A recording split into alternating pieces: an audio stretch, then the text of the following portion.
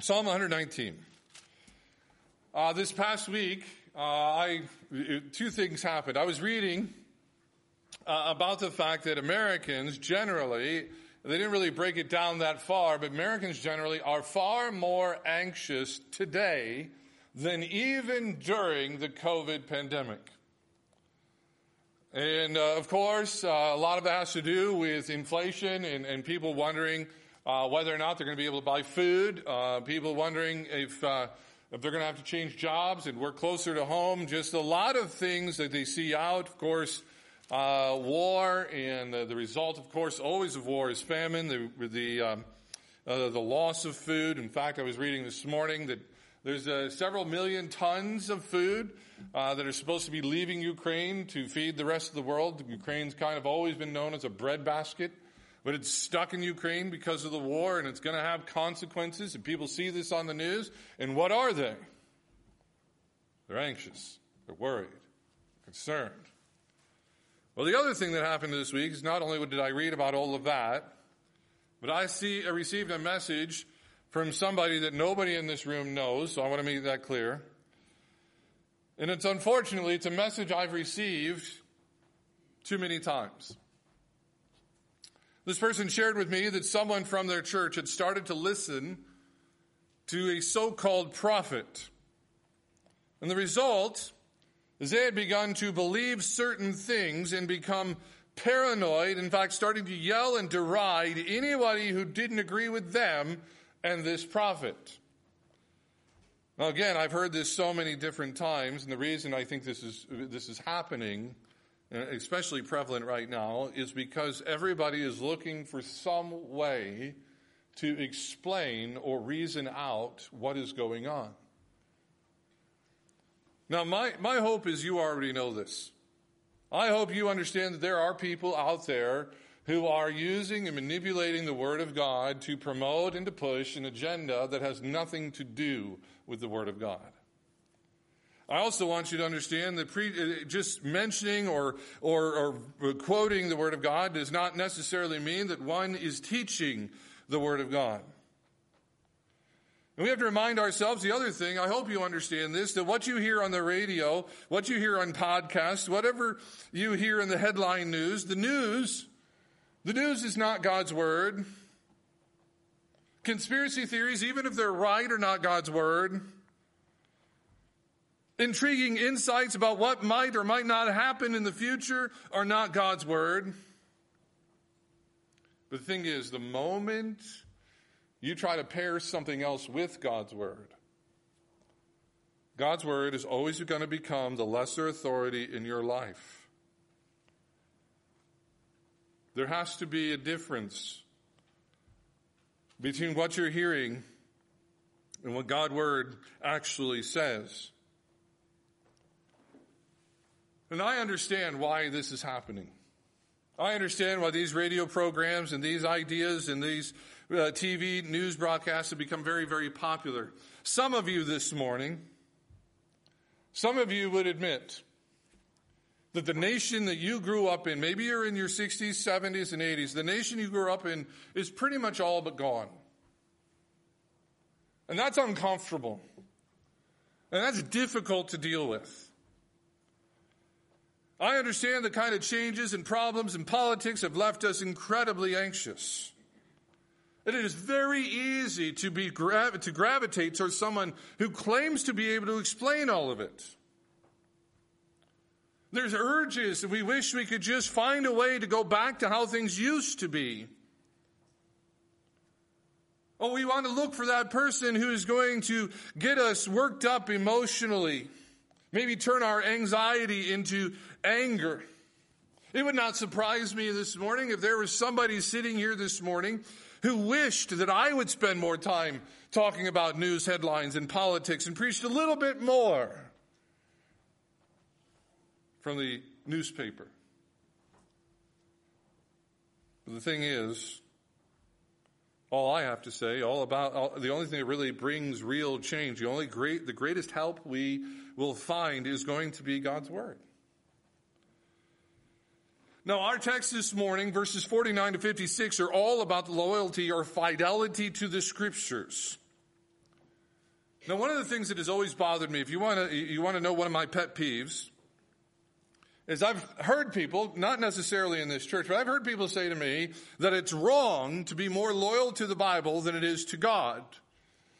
And when they say that, some part of me cringes. Because you can't separate the two. You can't worship God without the Bible. You can't open your Bible without running smack dab into God.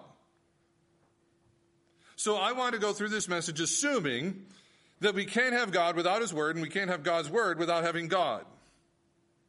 So here's the courage. This is the thing that we're pushing. We have a necessity to remain loyal to God's Word, even when we cannot understand or explain what is happening around us. Jesus said to us that man does not live by bread alone. Do we understand what that means? What does it mean to not live by bread alone? Well, it means, Pastor, I need peanut butter and jelly too. No. You understand? He's saying that the things that we are often tempted to worry about are not what actually gives us life. What does give us life? Well, Jesus tells us every word from the mouth of God. So what I want to do this morning, I want to give you three ways, three ways and how we do not live on bread alone, or how the Word of God is for the times when we can't understand what's happening around us. Number one, simply put, God's Word is what we need. Now, over the last couple of weeks, we have talked about our neediness, and we have talked about apologetics. We have talked about coming to God's Word. But I want you to see in verse 50 that I pull this idea directly from the text. He says, "This is my comfort in my affliction." Affliction means something is going wrong. Something is bothering him. Something has upset the apple cart, if you will. And he's saying, this is my comfort. But in verse 51, he tells us what is actually bothering him. And you see there in verse 51, he says, "The proud have me greatly in derision." Some of you might have in your Bible the phrase, "the insolent utterly deride me." The same idea there is one of ridicule. Can you maybe remember being the one teased on the playground? Maybe you were the bully. Maybe you did the teasing. You ever felt like you didn't belong? You didn't fit? That's the idea here. The derision he is feeling it's a type of social pressure. I am out of place. Many of us experience this. This is one of the reasons I think why we're so uncomfortable with what's going on, because we are outright flabbergasted by what we see happening in our country, even in our own backyard. And we hear what's being said, don't we? Even some people who have political power and people who have powerful platforms are saying it out loud now. Christians are the problem. Derision. Some of you, when you hear that, it makes you angry. But it also probably makes you feel isolated. As I mentioned, maybe you're an older folk and you feel like, you know what, I'm a stranger in my own country. I see the pressure for our young people to conform. They hear it. They hear the derision of those who are religious, derision of those who might have pale complexion, derision towards those who might believe in the original or orthodox Christian faith. They hear it. They hear the derision. But look at the second half of verse 51. He says, "I do not turn away from your law." Think about that for a moment. The temptation when derision comes is to turn away. That's right on the money, isn't it? We don't deny it. When somebody brings up a social topic, God's word where God's word says something that is not popular, what's the temptation? To turn away from God's word. Notice again what he says back in verse 50. He says, what is his comfort? He says, the word of God gives me life.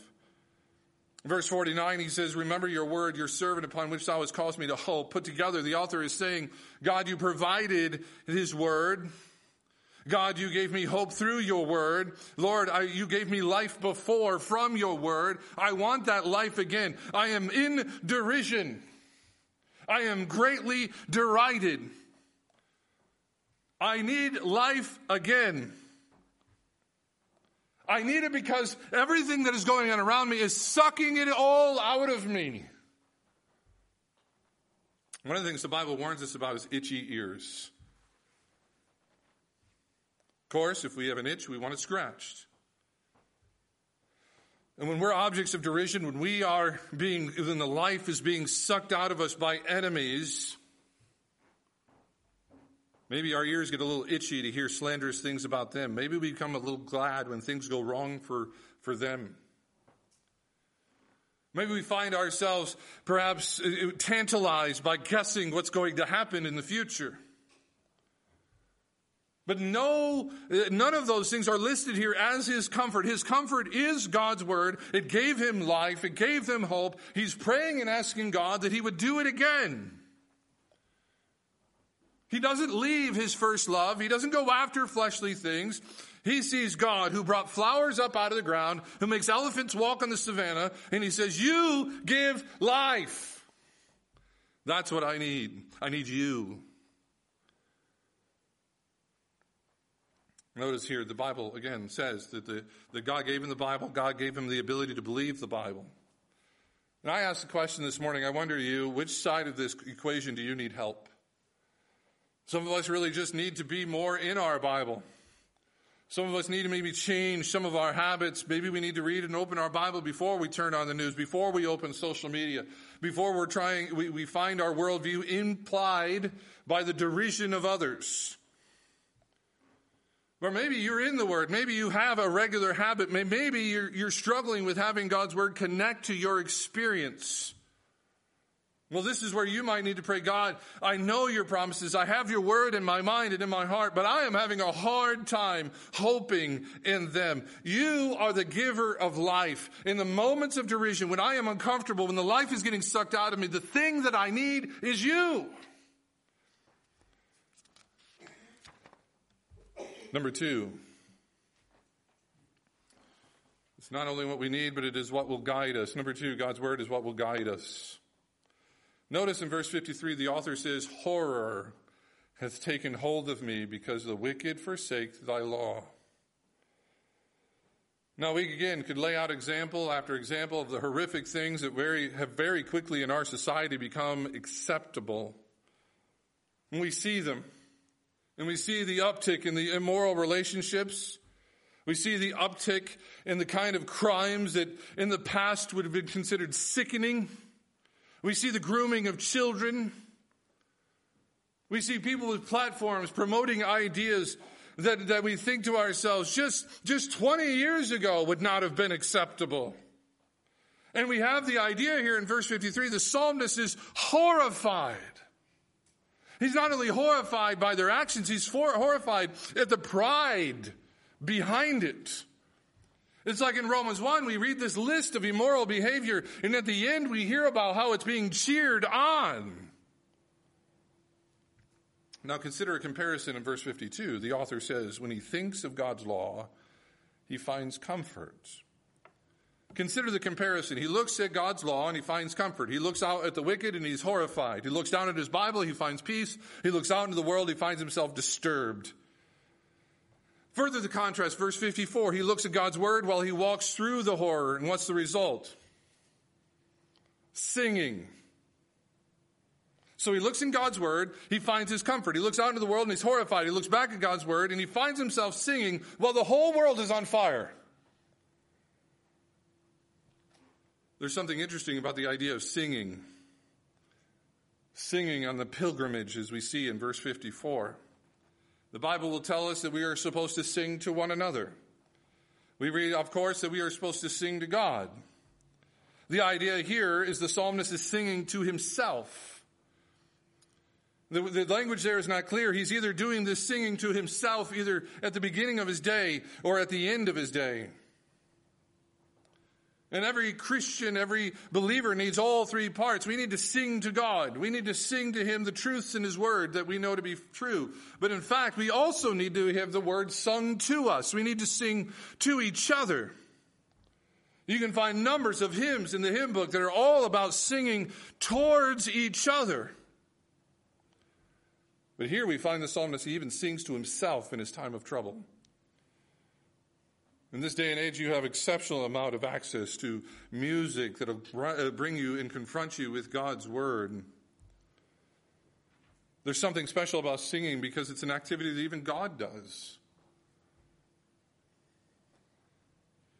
Now, one of the things I've said to you before in the almost 8 years I've been here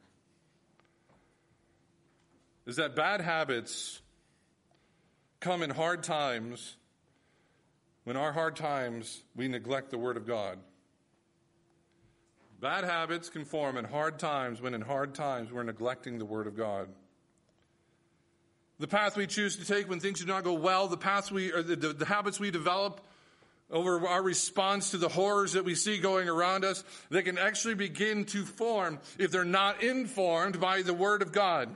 And we react again and again in the same way, and we're not being guided by what God has said. Now, I've had people actually say to me, you know what, I don't know if God's Word has anything to say about my trouble. And I ask them, like, what? Is your problem finances? Maybe it is severe inflation and gas prices has caused a great strain upon your family's finances.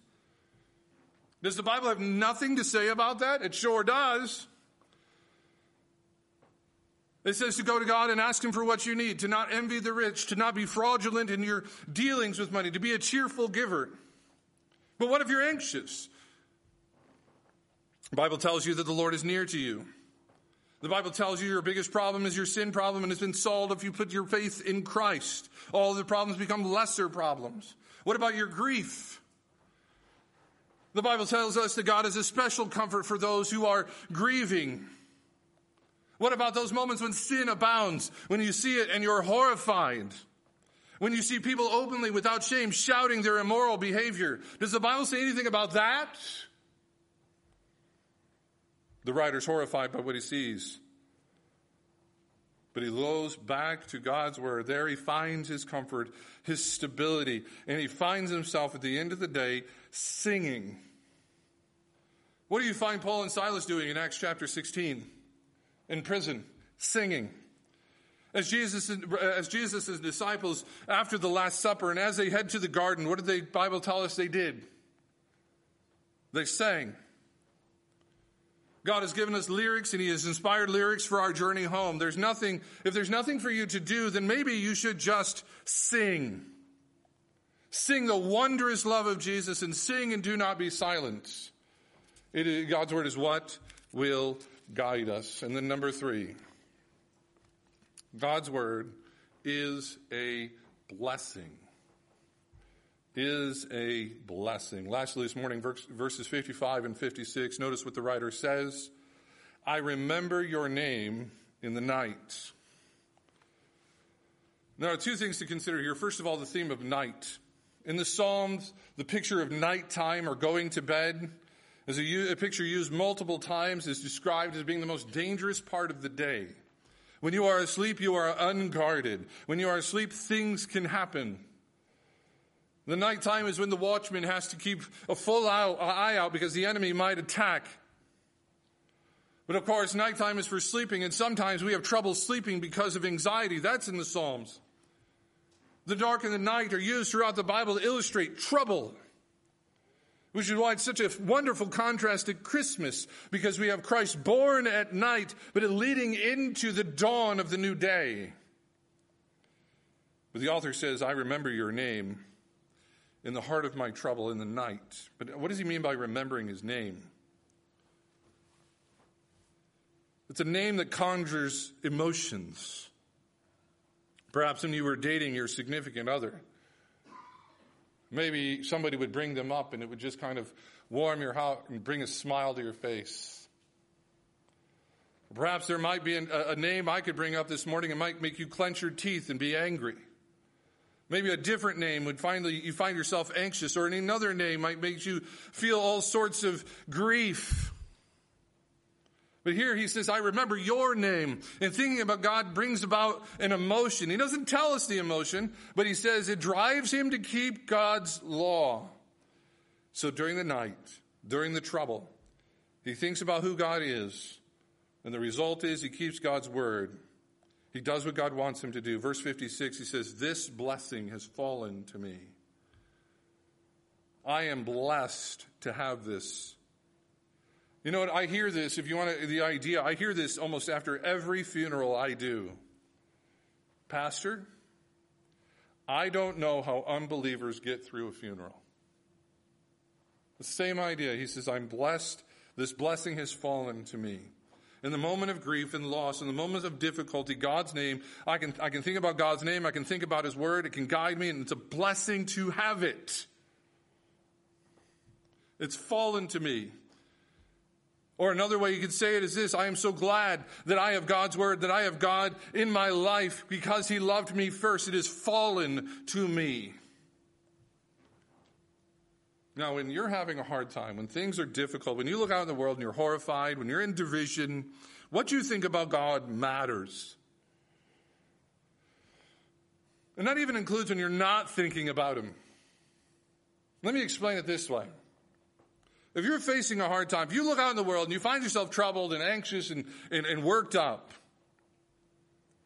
and God is not entering your thoughts at all, you're making a statement about him. You're saying he doesn't factor in this moment. You look out and you read the news and you see what's going on in your local, your town. And the first thing is not God, but what am I going to do about this? And you're saying, no, God doesn't factor in about that. But James warns us about thinking that way. He tells us about two men who go to a village who are going to make money. The prideful, he says, goes to the village not thinking about God. They say, we're going to go do this. But the righteous and humble man goes into the village and says, if the Lord wills, we will do such and such. But if you do think about God when trouble comes, what do you think? What goes through your head? Is it one of fear? Do you think the trouble has come because God is mad? What do you know about your Heavenly Father? Do you think his disposition is one of anger? No, in fact, the Bible says that God's disposition is the expression of love. Or maybe you think to yourself, you know what? God is never displeased. He's the grandfather in the sky. He never gets angry, always patting us on our little heads. It's critical what you think. In fact, great pastors and theologians every generation have said perhaps the most critical thing a Christian can think is about what they think about salvation through Christ and justification by faith. Blessing. The right thought about God is what will drive you to think yourself blessed, even when the whole world is a dumpster fire. That's the measurement. When you're troubled, when you're in derision or you're horrified by what's going on, do your thoughts about God drive you to obey and consider yourself blessed? Let me tell you something. If you really want to get on people's nerves who hate you, if you really want to usurp their desire to have control over you, have a thought about God that makes you feel blessed. In hard times, when things are shaky, when we're anxious, when we're tempted to look at all the things that might tickle our ears and might let us have unbridled passions, God's word is not going to satisfy our tickles. It's going to tell us what we need to hear, and it's going to call us to faith in the fruit of the Spirit. It is the word of God that you need in hard times. It is the word of God that will get you through the messy parts of life and hopefully mean that you will come out on the other side covered in a little less dirt. And these things are a blessing. God, you have God's word. You have the Holy Spirit. You have a room full of people who God wants to use in your life. And he's the one who gave them all to you. He's the one who gave you the faith to believe when you heard that Jesus Christ came to save you from the wrath to come. The most wonderful thing is for you to have God's word, to go into it in times of trouble. You will find yourself, if you do that you're not just getting God's word, but you're getting him, God himself. So let us not be pulled away by what we hear in the news, or those who want to tantalize us with headlines. and want to draw us away and separate us from the Word of God. But come back to it and say, this is what I need. This is what will guide me through. And having this is my blessing. Let's pray. Father, I pray, Lord, that as we do deal with all of what's going on around us, perhaps, Lord, we have struggled mightily to see what is happening in the world around us, or with what we see. I pray, Father, we would show fidelity to your word, understanding it is what we need. It is what will guide us. It is where our blessing is found. We pray this in Jesus' name. Amen.